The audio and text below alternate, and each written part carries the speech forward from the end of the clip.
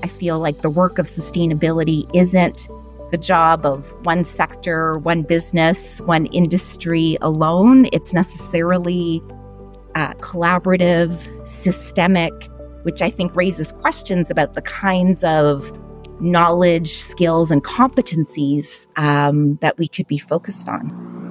1, 2, 3, 4.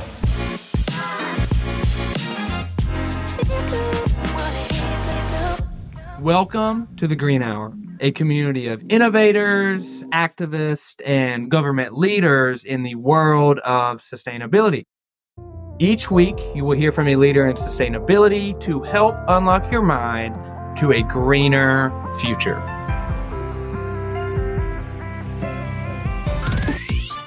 Hey guys, I'm Preston Pogue, and in this episode, we'll be diving into the topic of educating teams on sustainability within large companies. The episode explores the importance of education and sustainability, community engagement for large companies, and the challenges of initiating sustainability education programs. We look at the creation and impact of sustainability ambassador programs, providing insights into their objectives. The episode concludes by exploring strategies for building support within organizations, emphasizing effective communication and collaborative leadership for those looking to champion sustainability in their companies. Tune in as we explore sustainability, education, and leadership on this episode of The Green Hour.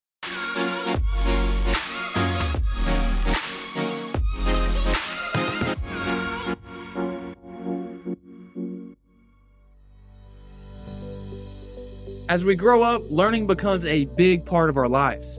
It shapes who we are and influences the paths we choose for our careers. It's clear that education is crucial for success. Malcolm X said it well. Education is the passport to the future. For tomorrow belongs to those who prepare for it today. These words highlight the importance of getting ready today for what lies ahead tomorrow. Beyond individual growth, education plays a pivotal role on a broader scale, particularly in the realm of sustainability. Clear education is crucial to dispel misunderstandings and pave the way for a positive collective impact. In corporate America, leading education on sustainability within companies is no easy task, but when handled correctly, the impact is immense. On this episode of The Green Hour, we're excited to have someone who's dedicated a lot of their career to guiding sustainability education programs. Nadine Gudz is the practice lead for strategy at NATUR&D, a nature-inspired research and development firm. Nadine is a seasoned sustainability leader and a 2019 Clean 50 honoree in education and thought leadership. She led corporate sustainability strategy, partnership development, and employee engagement initiatives for Sustainable Business Pioneer Interface for more than 10 years. Before working in the corporate world, Nadine taught in the Faculty of Environmental Studies at York University and served as a research fellow with the Institute for Research and Innovation in Sustainability. Education is a key driver for progress. To meet global sustainability goals, we need everyone to work together.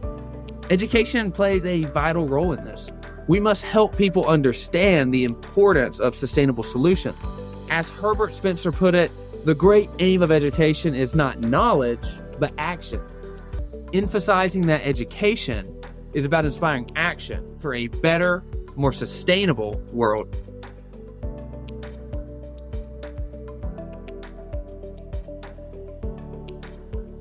All right, welcome back to the Green Hour. Today we're joined by Nadine Gudz. Nadine, thank you so much for joining us. I have enjoyed spending time with you and learning from you and just feeling the energy and passion that you have for sustainability. So thank you so much for being with us today. Well, thank you for having me, Preston. These are topics I do have a lot of passion and energy for, so it's a delight to have the chance to speak with you about them. So I want to start off, Nadine, talking about, it's not specifically sustainability, but talking about your world travels. Last time I'd spoken with you, I forget if it was Peru or where it was, but you were on some travels doing some hikes. Not normal hikes, not like a couple hours of hikes, but these are long, like expedition type hikes. So where have you been traveling lately, and what are some of those things that you've been doing? Well, thanks for the question, Preston. 2023 was an epic travel year for me. It felt like I was making up for some lost time through the pandemic. Like a lot of folks, I put a lot of travel on hold. But I'm really fortunate to have a partner and good friends who are all really interested in outdoors activities. And one hike that I've been planning with a group of friends, we tend to plan our travel around kind of big events like marathon running or big hikes, multi-day hikes. So the one we did in July was the Tour du Mont Blanc, which was just an incredible opportunity to hike 176 kilometers through the Alps, through 3 countries. I lost a couple toenails, to be honest. I should have trained a lot more than I did. I think I was a bit overconfident. So it was very humbling. It felt incredibly surreal to be surrounded by so much natural beauty. But I found it really physically challenging. It was great preparation for my second multi-day hike in 2023 through the West Highland Way in Scotland. So this was actually a delayed honeymoon that my husband and I took. So 7 days, about 150 kilometers through the West Highlands in Scotland. And it was just an amazing journey. We stayed in some lovely places. The benefit to this trip was we decided to indulge ourselves and have our luggage, like our baggage, transported from town to town. So we were only hiking with day packs, which made a huge difference. And then the last trip of the year, I had the chance to go to Peru. My mom's from Peru, and I hadn't been back in 17 years. So it was really, really special to be there with her and to bring my husband for the first time. And we had the chance to hike around Cusco and Machu Picchu. And it was a pretty wonderful experience. So thank you for asking. This is not a normal year by any means, but it's great that we, when we met, it just so happened that all of these plans were in the works. Yeah, I'm definitely jealous. I've never been on that lengthy of a hike. I can remember me and my friend when we were in college. I think it was actually during COVID, during 2020. We went out to Colorado. And we were college athletes, so we were like, we don't need to train for this. We can just hop on this mountain and hike. We work out all the time. We get on some 14ers in Colorado, and we hadn't adjusted to the altitude. Yeah. And we are getting, we're just like hands on knees. Dogs and like elderly people are passing us just like they're walking down the road. It's so easy for them. And we're like feeling like we're about to pass out. Yeah. So it was a very humbling experience, I will say. And training's a big part, especially when considering the altitude. And then talking about Peru, the number one item on my bucket list is actually to go to Machu Picchu and to hike the Inca Trail. I read this book, I can't remember the exact title, but Leave Only Footprints was a part of it. And this guy had gone out to Machu Picchu and done, I think it's a 4-day, 3-night hike on the Inca Trail, all the way up to Machu Picchu. And ever since I read that book, all I've wanted to do is go out to Machu Picchu and do that. So hopefully one day I will do that. Probably not by myself. My family, I almost did it last year, and my family was like, nope, you cannot go to Peru by yourself. But hopefully in the future, I'll be able to do that. Oh, I certainly hope so. I think you won't be disappointed, and keep me posted on your plans for sure. I am very excited to hear this is on your destination list. Well, Nadine, the listeners now know you as a world traveler. All we heard about was 2023, and it sounds like you went all over the world. But looking at your career in sustainability, all the way from the beginning, could you dive into that a little bit? And even you can dive into growing up, where you're from, and how you got to the place you are today. Yeah, I'm happy to share a bit about my journey and how this journey began. I was born in Winnipeg in the center of Canada, prairies of Canada, and I kind of tuned into issues and topics around sustainability and environment at a very young age. I was very, very interested in science, biology, ecology, and I knew early on that I wanted to go to university, get an undergraduate degree in environmental sciences. And at the time, I'm going to be dating myself, there was only one university in Canada that offered a bachelor's in environmental science where I could major in ecology. And that was specifically what I was looking for. So I moved to Guelph after I graduated from high school. And at the University of Guelph, I definitely felt inspired, but I left that program feeling like I probably wasn't meant to spend my career collecting soil samples, working on my own, or being in a lab. I really learned that I was interested in working with people, with communities, with organizations on our big sustainability challenges. And that led me to an internship actually in Washington, D.C., working on policy development with the Organization of American States and their Office of Science and Technology. And a lot of my projects there focused on new environmental technologies.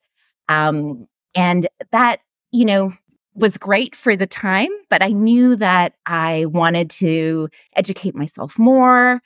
I moved to Vancouver. I did a master's in community and regional planning at the University of British Columbia, which was really known as kind of North America's premier sustainability planning school. And I thought this was going to be the place for me to really work on these big challenges, how to mobilize change in communities and organizations around sustainability. And during that time, I got really involved in the campus sustainability movement. So really, asking questions about how our colleges and universities, post-secondary institutions, organizations that purport to train, educate, graduate the future leaders of the world, how can these institutions serve as models of sustainability?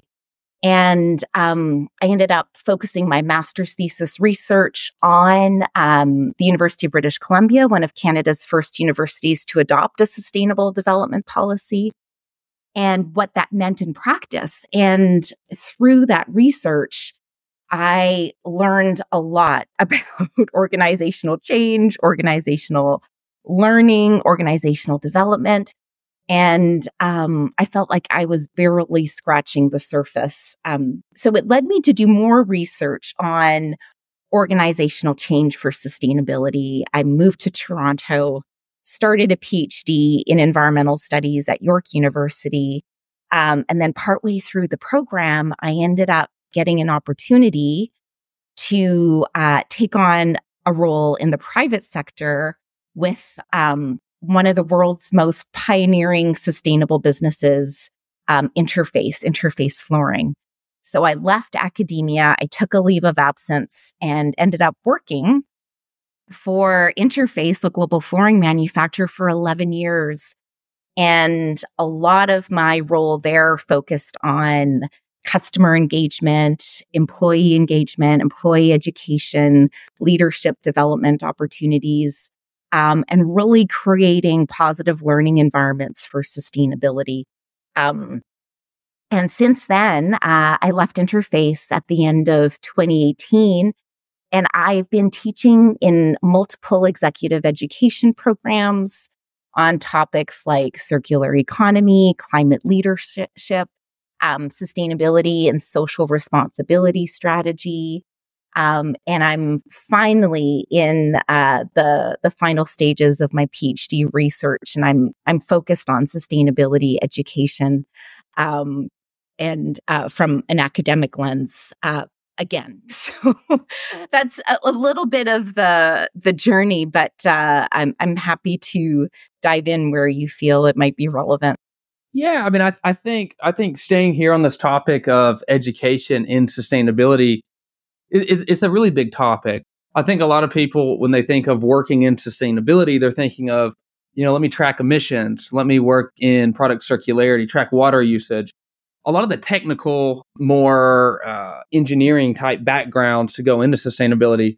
But I didn't realize until I came into my role that I'm in now that sustainability engagement, external engagement on sustainability, internal engagement on sustainability is such a crucial thing inside large corporations. And I love the point that you made on, creating learning environments for sustainability.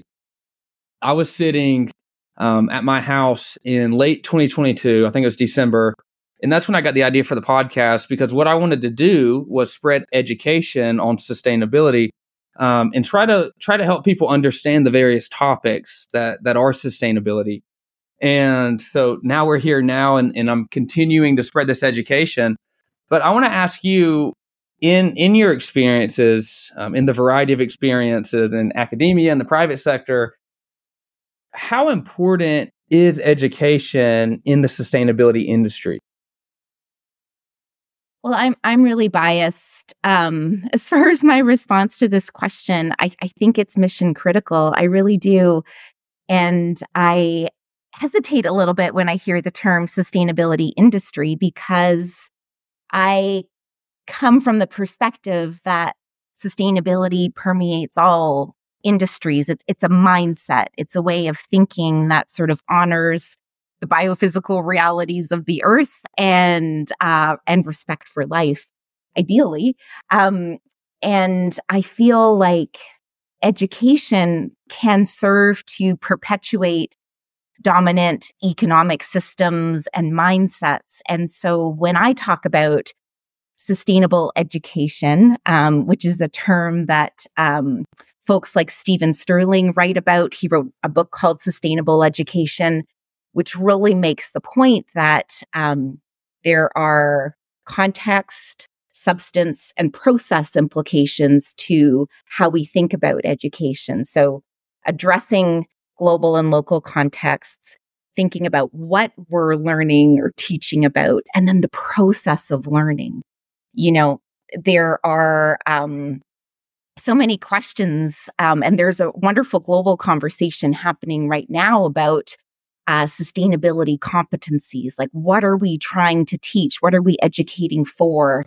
Again, addressing how educational systems are perpetuating a certain way of doing business, running economic systems that are perhaps not in tune with the biophysical realities of the planet. And might there be a different system, a different way of thinking about profit, about value creation that we could be focused on and working on, and leveraging educational systems to support sustainability purpose, for example. So maybe I'll just pause there, but I see this as a cross-industry project. I feel like the work of sustainability isn't the job of one sector, one business, one industry alone. It's necessarily collaborative,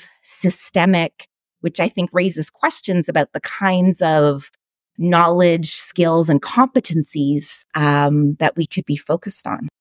Yeah, I would say I'm in line with everything that you just said. Education moves the needle with all things, and sustainability should be intertwined with every organization, with every government. Because as you look at the root of sustainability, some people will hear sustainability, that term, and they think climate change. They might think of political discussions around sustainability. But at the heart of sustainability is, I would say, efficiency, looking at how you can minimize waste, how you can use water, use carbon the most effective means possible. It's looking at how you can drive change in the community. It's looking at how you can just be better in all the things that you do.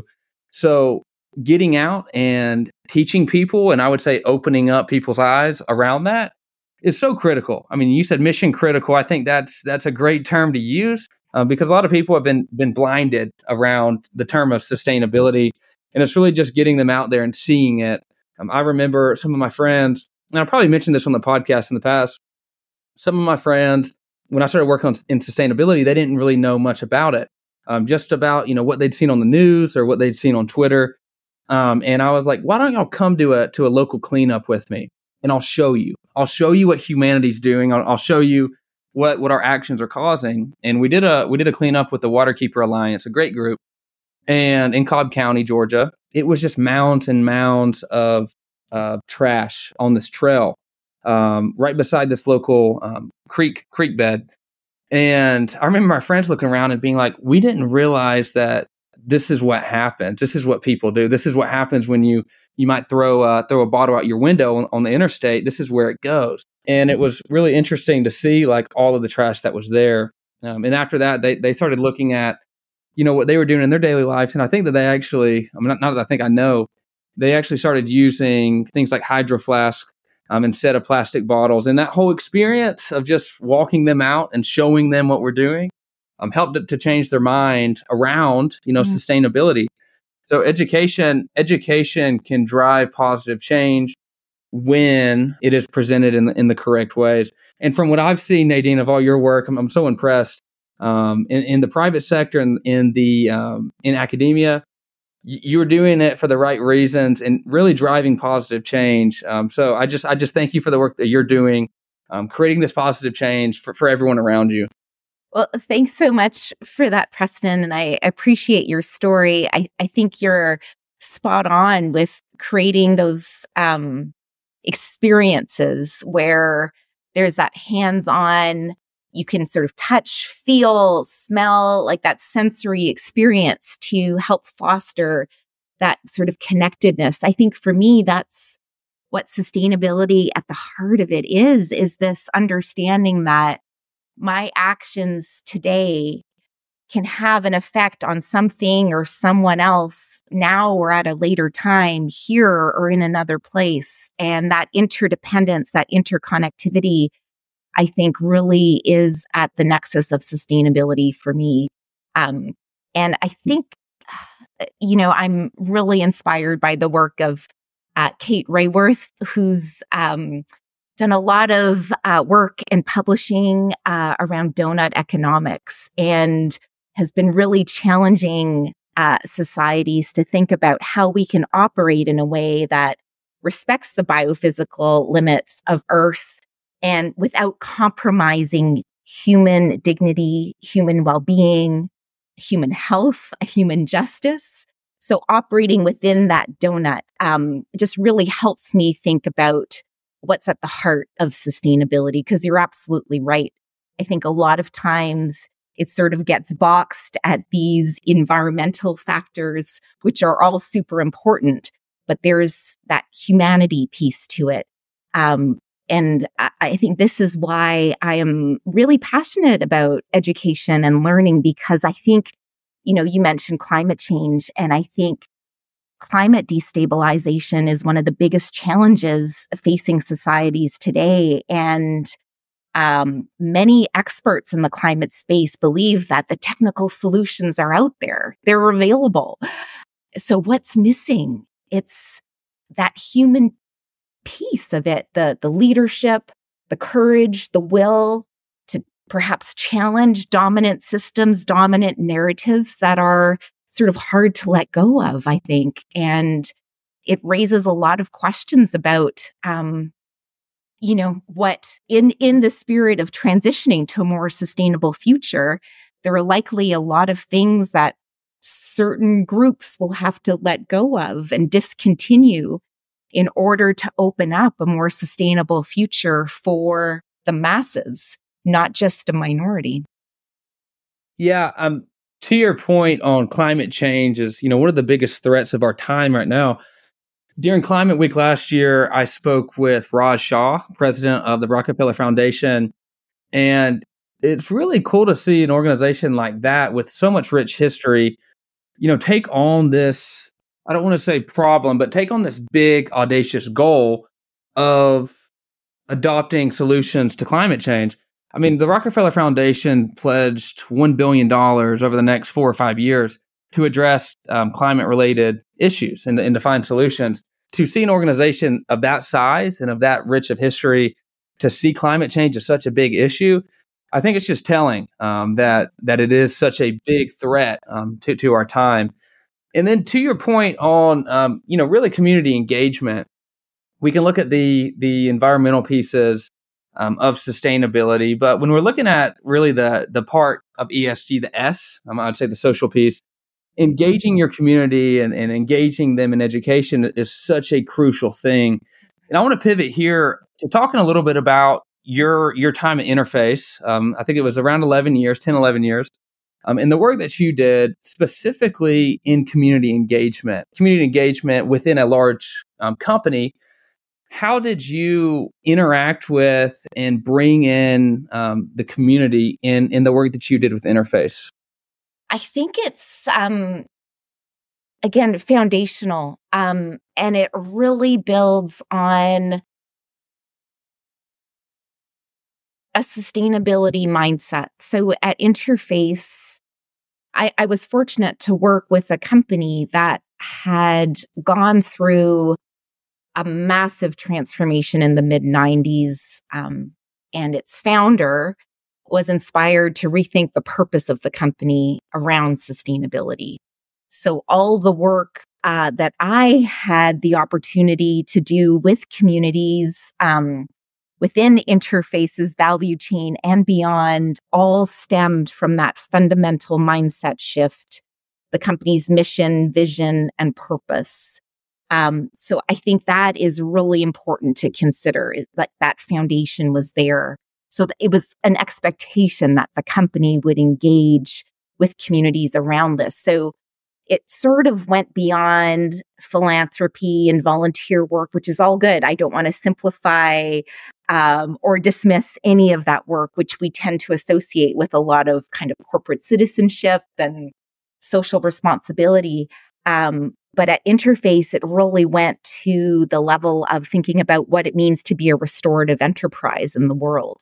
How do we redesign supply chains and engage marginalized communities that may not have the opportunity to participate in global supply chains? So one specific example, Interface was on a mission in the early days to eliminate any negative environmental impact by the year 2020.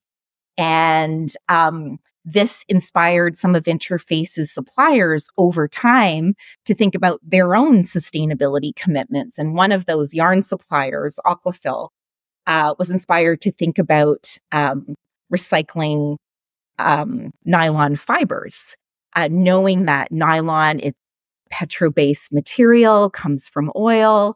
The biggest environmental culprit in Interface's supply chain, recycled nylon dramatically reduces the overall carbon footprint of the company's products. And Aquafil found a way to recycle discarded commercial fishing nets into textile fibers. So this was a game changer for the industry. And the innovation team at Interface then asked the question, where would recycling fishing nets have the most positive impact in the world?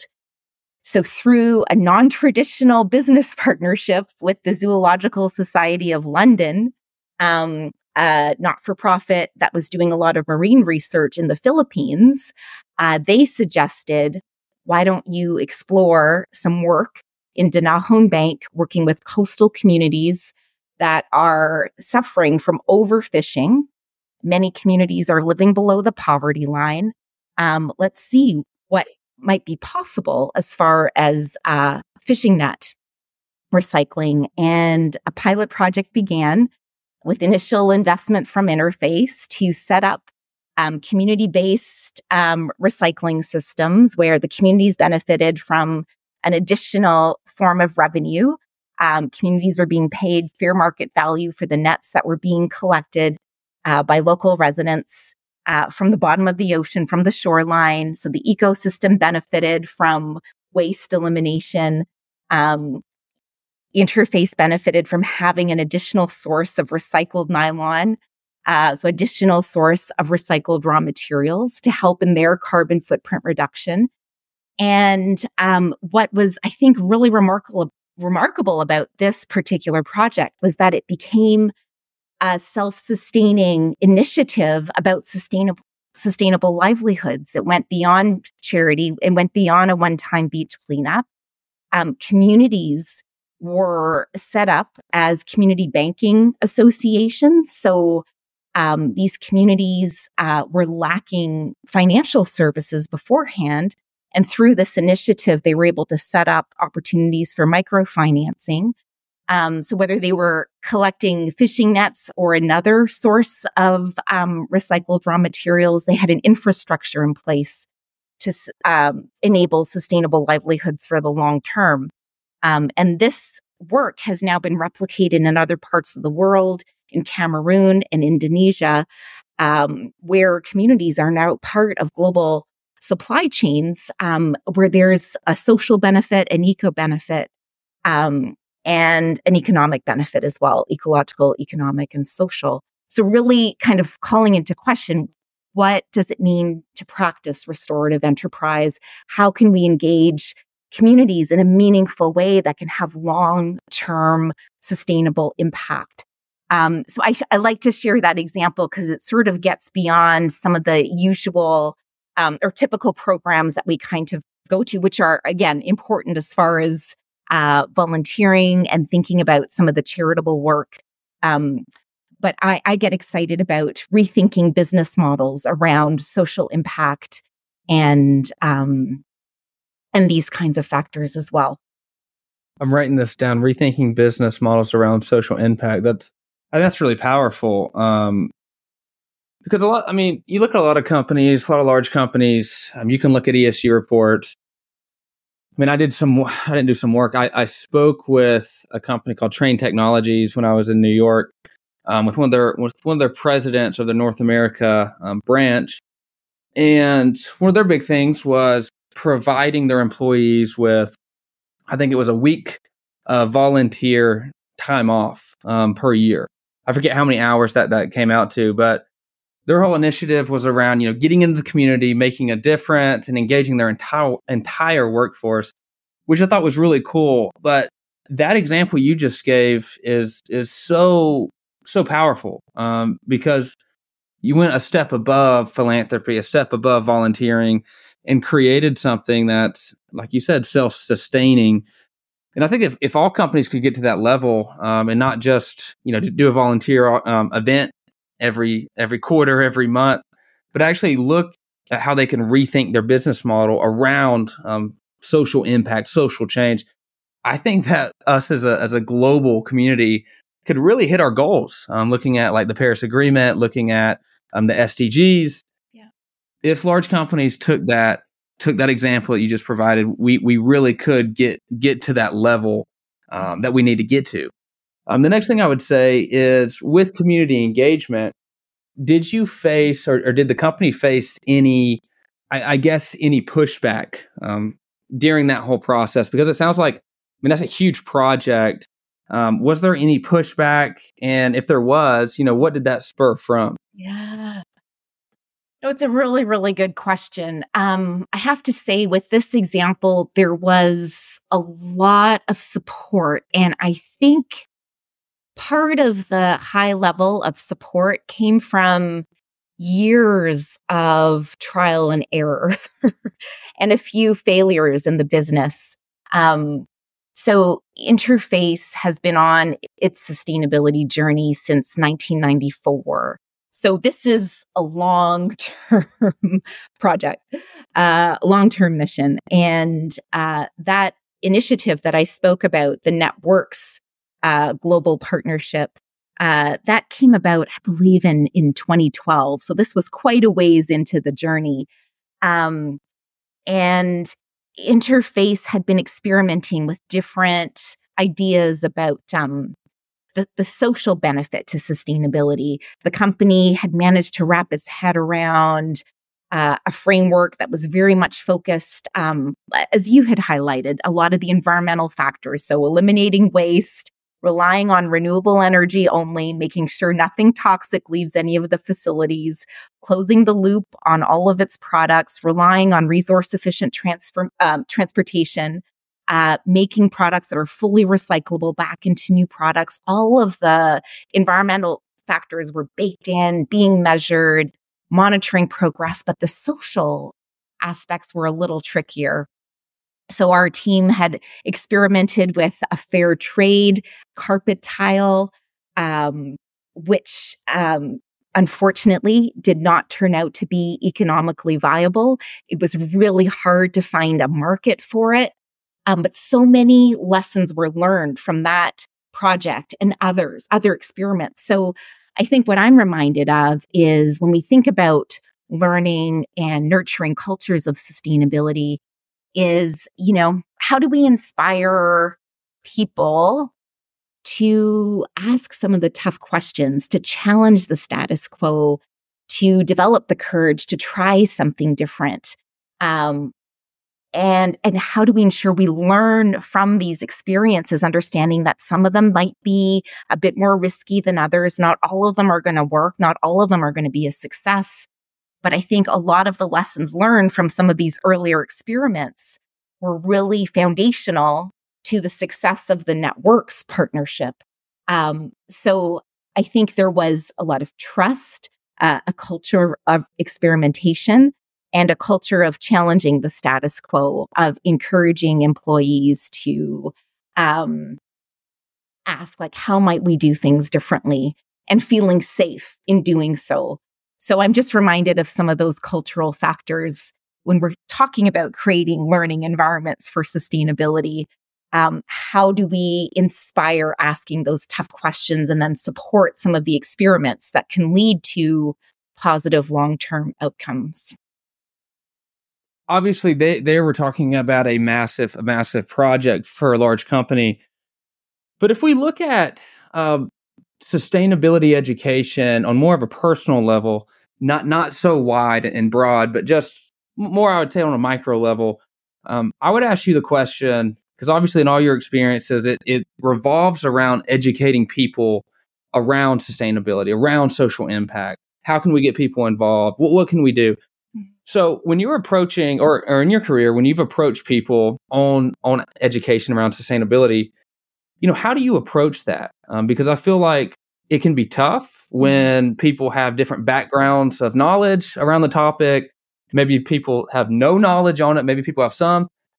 But how do you approach that? And how did you approach that and are still approaching that in your career when approaching people to educate them around sustainability? I have a couple of thoughts on this, Preston. So I'm going to come at this from a couple of different angles because one of the hats I wear today is, in fact, teaching in executive education programs on key sustainability topics like climate leadership, circular economy, sustainability strategy. So folks who are participating are presumably they're out of personal interest, personal ambition, a desire to learn. There's already, a predisposition to wanting to engage in these topics. So I feel like these opportunities become more enriched when folks are able to bring in their own personal experiences into the learning environment. So I'll come back to this in a moment. When I'm in situations like in a large corporation, a large for-profit organization where perhaps there's a program starting for the first time, where we might have a situation where participants are coming from very different levels of interest and experience, very different backgrounds. Some might be kind of asked to be there. They might not be participating because of a personal desire. I always like to start with a focus on what we have in common, because I think a lot of these topics can be controversial, can be potentially divisive. Questions around sustainability are so values-based. We all come from different experiences of childhood, political systems. So taking the time to understand and listen and learn about the perspectives that different folks are bringing into the room, I have found has been helpful and can be helpful, rather than an approach where there is a hyper focus on this is the problem we need to solve and this is how we're going to do it. Can we have a conversation about what, for example, is the climate future you desire? What kind of climate future do you want to be a part of? What's the climate future you want for your kids and generations to come?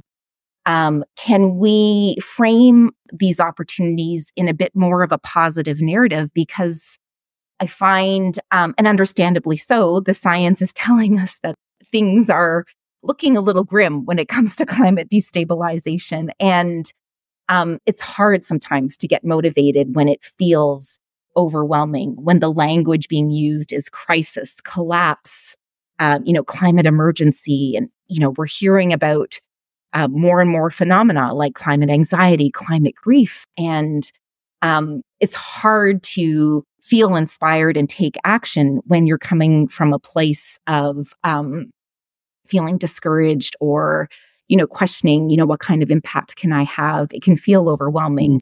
So I have found that taking a bit of a positive narrative and focusing on what are the things that we value most, and oftentimes they're very similar, despite our differences and upbringing, where we come from, cultural backgrounds, many of us have things in common, like we prioritize our health, the health of our families. We prioritize relationships.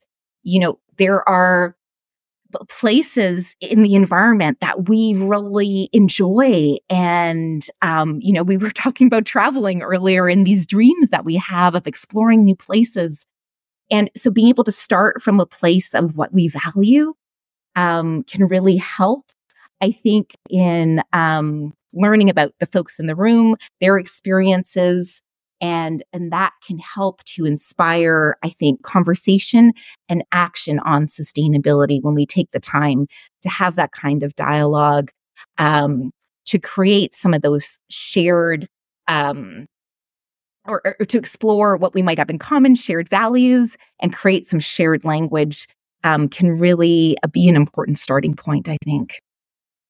Yeah, thank you for that. And that's something that I'll use in my job, because I'll tell you, Nadine, one of the most challenging, I won't say projects, I guess positions that I've had is when I was a graduate assistant in my business school, and I had to lead and teach a class of people the same age as me. Some people were older than me. They're actually my former football teammates, and it was challenging because the class was called Leadership and Motivation.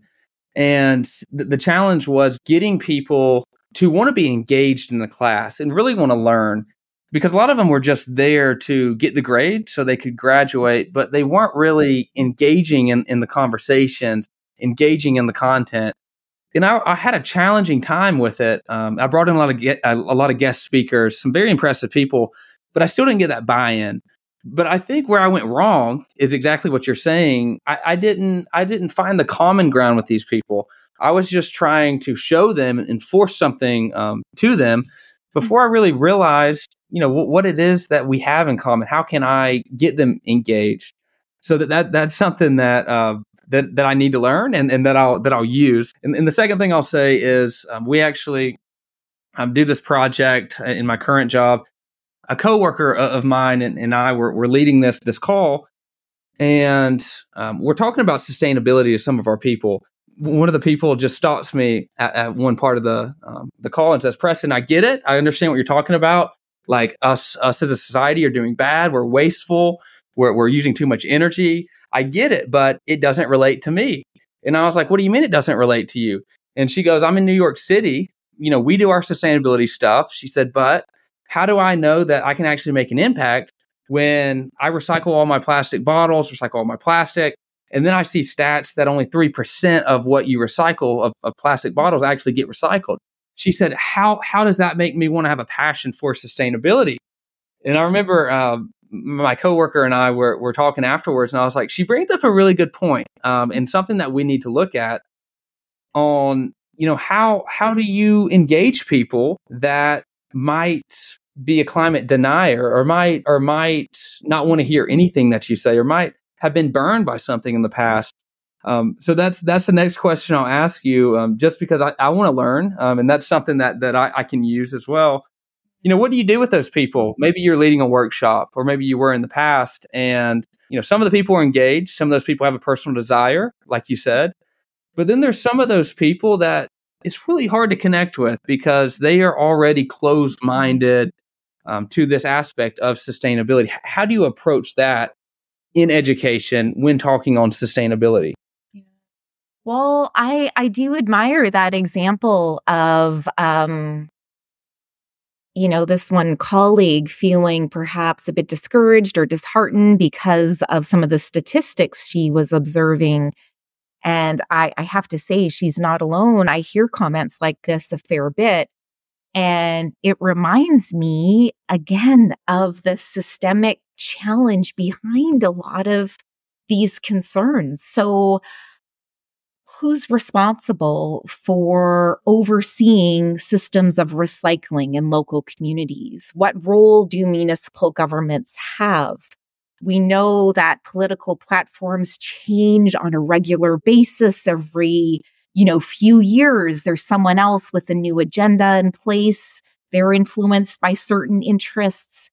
It's, I think the role of education, if we come back to a very foundational aspect of it, to raise those critical questions. Whose interests are being served?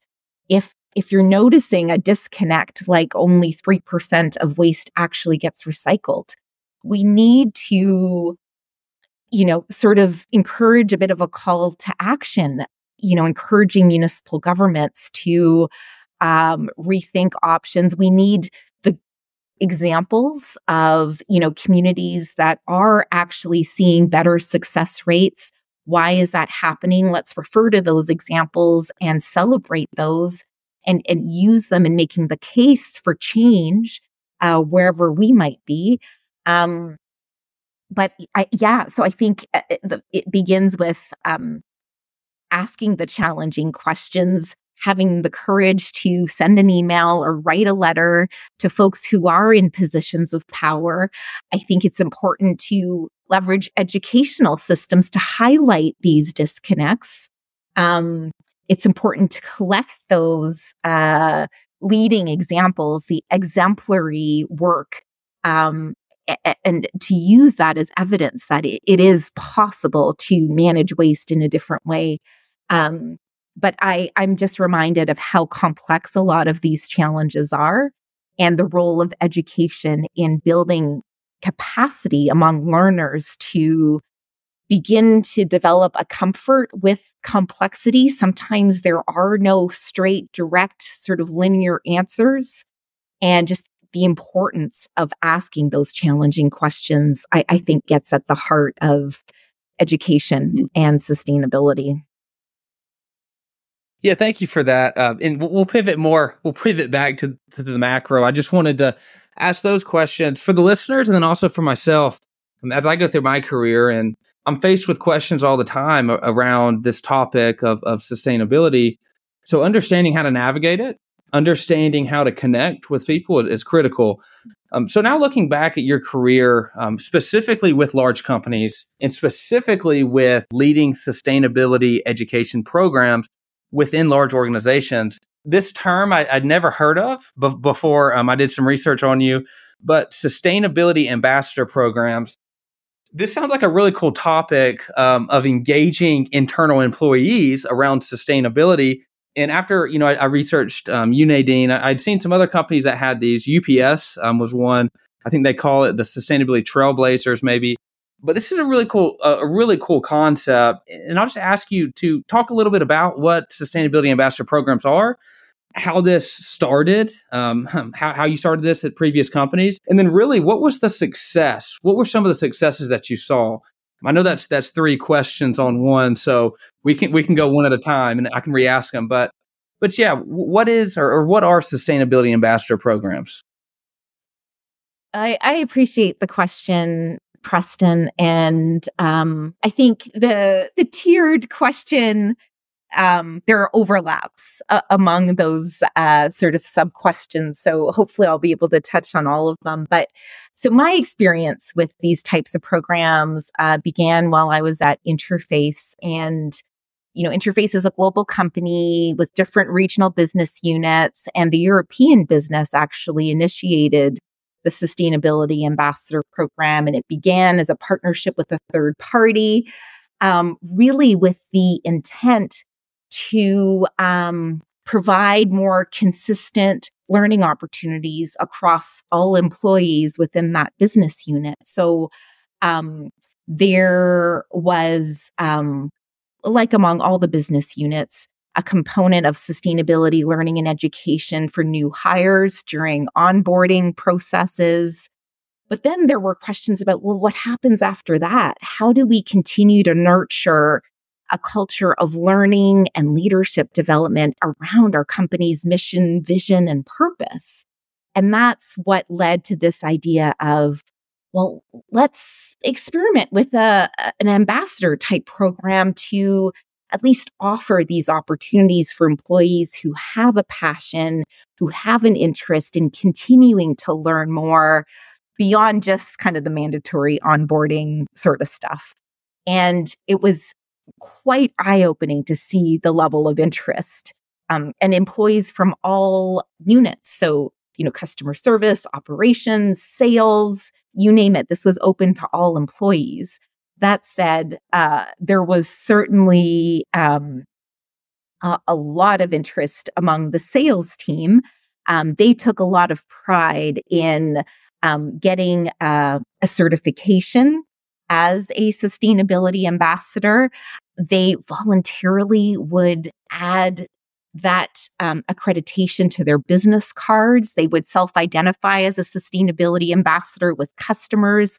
It added to their credibility as a salesperson, where they were able to provide additional value to their customers as far as being able to share, the latest and greatest with sustainability innovation in the company. And I think the additional knowledge and learning, I think, just added to their credibility and confidence as a salesperson in the field. But the way the program was designed was very intentional around kind of honoring the employee as an important partner in the business's sustainability mission. So if you're interested in becoming a sustainability ambassador, we want to hear from you. What do you think we can do better? How do you wish to contribute to our sustainability journey? So not only was there an investment in employees through learning and knowledge development, but there was also a focus on skill building. So innovation, action learning, project development. There was learning about sort of key sustainability issues and topics so that folks would feel comfortable engaging in conversations about sustainability within and beyond the business, but then also to understand the business's progress on sustainability, taking the time to learn about where are the biggest gaps, where are the biggest challenges, where do we need to prioritize efforts to advance the company on its sustainability mission. And so to become a sustainability ambassador in this particular program, participants needed to propose a project idea that would help advance the company on its journey. And the company dedicated a budget for these projects. They would select one or two, maybe three if there were some really good ones. These project proposals were reviewed by senior leadership. So there was kind of a recognition component to this. And those successful projects were actually implemented. And so that was one aspect of it. having engagement from senior leadership, having an action attached to the whole program and requirement process. And then once you've submitted your project, you're now part of this community of ambassadors. So you come back the following year, you're facilitating workshops with the next cohort of ambassadors. As an ambassador, you might be responsible for leading a new hire orientation around sustainability. You might have access to other professional development opportunities around sustainability. But the idea is to continue ongoing learning, that building of community, the giving back, and feeling like you're part of a bigger collective working to advance sustainability in your community, in your business. So I think the kinds of projects that were being proposed and that were selected were really cool. And so being able to talk about, colleagues proposing these projects, getting implemented, monitoring, evaluating, celebrating successes, it really went beyond sort of a green team responsibility. It sort of, I think it helped to build this larger company effort. Like it's not just the person with green in their title that's responsible for this. This is a company-wide effort. You can be a leader in sustainability regardless of what your role is. Wow, that's really, really cool. Thank you. Thanks for breaking that down. I think that is such a cool concept because in that you're making people feel valued. You're making people understand that they can be part of the change. And I think about this action piece that you tied to the program of presenting a project proposal after this program, I guess, was towards the end of the program, I'm guessing is when it was. And I could just imagine salespeople, if they had their project implemented, think about them talking to clients in the future, talking to big A&D firms or whoever and being like, oh yeah, actually, we just implemented this project in sustainability and it was actually my idea. I mean, that would be huge for them personally in the sales field. And I do want to ask the question, some of these ideas that were proposed, you said that 2 to 3 of them were taken, implemented every year. Do you remember what some of those projects were? I'd be very curious to know. You can just, if you can remember any of them, maybe just talk about one of them, but what some of those projects were and how much value they really brought to the company. A few come to mind, but maybe I'll just highlight one of them for now, and we can have a to be continued conversation, Preston. But one project I really, really loved was because it just carried on a life of its own.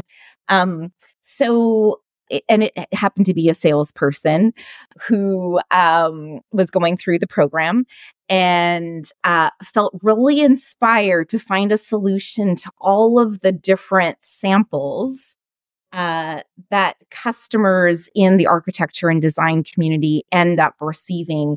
And not all of these samples have an end-of-life solution. So whether it's ceiling tiles, floor tiles, different fixtures, all of these samples end up collecting space in these client offices. And so this particular employee had the idea to create a partnership with the local school district to utilize these types of samples as art supplies in the schools. And so he started this initiative to create, a sample reclamation program that also helped to resource school activities and found a solution to the waste in these client offices. And the social benefit to students and teachers was really celebrated. And this particular employee was able to talk about this project, as you mentioned, and was really proud of it. And it continues, as far as I know, today, but it has had a long-standing legacy in the community. So some of the projects can be as simple, obviously there are a lot of moving parts to something like this as far as coordinating and having volunteers and the time to coordinate these sorts of things. But the value to the client was huge because they really appreciated having a solution to this waste challenge. So it helped in cultivating customer loyalty, a long-term business relationship that went beyond the sales transaction. It had, a broader social impact. There were also a number of, very technical solutions that were being proposed in the manufacturing process, finding new ways of cutting carpet tile, for example, that were more precise to save on waste in the manufacturing process. So there were some, very specific technological projects, but a whole range from customer engagement to internal innovations. And I think it's cool to inspire, like you were saying, folks to feel like they can be part of the change. They can be part of that progress. Yeah, I mean, I would say I wrote 4 things down just from that project of looking for a solution for samples. I mean, what you did was you minimized waste, or they minimized waste. You had community engagement, company exposure, and then sustainability education. Because every time that those samples were used, I mean, there could be education around sustainability. Oh, this is from so and so. This is how the process works. So, I mean, just that one thing. You had 4 things come out of that. 4 big priorities, which is awesome. And Nadine, the last question I'll ask you on our conversation today, for all those people out there that are listening, maybe they work in sustainability, maybe they don't. Maybe they have a passion for sustainability, but they work in finance or they work in sales. And they want to take what you've done and take your experience, and they want to do something similar inside their organization. That they want to be a champion for sustainability, but they really don't know how to start, or they don't really know how to get going with it. What advice or maybe tips would you have for those people that are looking to champion sustainability within their companies? Yeah. Oh, I love that question. And I feel very humbled by it because, to be perfectly honest, I feel like I have far more questions that I do answers. But a few ideas that might come to mind is, starting a conversation and finding out if you might have any allies in the organization. Perhaps there are colleagues who are pondering the same types of questions. So starting the conversation, maybe seeing if there is an appetite for, a lunch seminar or webinar, like you were saying, bringing in a speaker to inspire some conversation about, innovation or creating additional business value through sustainability. I think connecting with the natural world is a big one.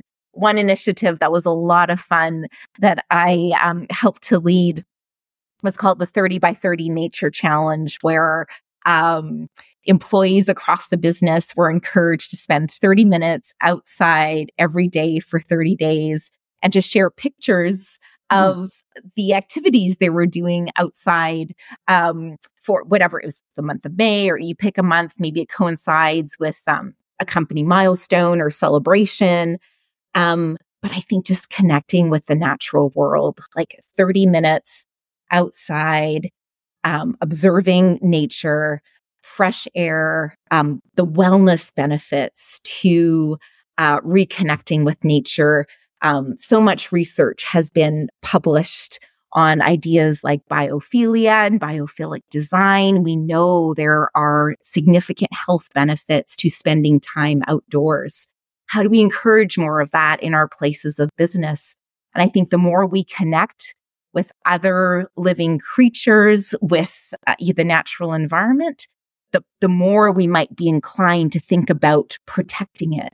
And and it can inspire new conversations within the organization as well. Asking questions, again, like having the courage to ask those questions if you're noticing, like in the break rooms or lounge areas, if there's waste piling up or if there aren't recycling opportunities, can we encourage a different practice? Can we experiment? I think, treating sustainability sometimes as a starting point, as an experiment to try something new and see how it works, sometimes can be quite effective, as opposed to we need a new recycling program, or we need this, we need that. If we frame it as can we just try a pilot, try it for a month and see what happens? So some of these things come to mind as places to start.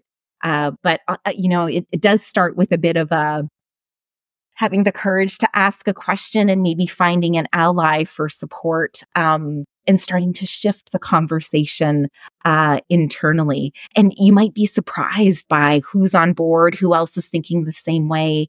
And it could lead to some really, really important impact.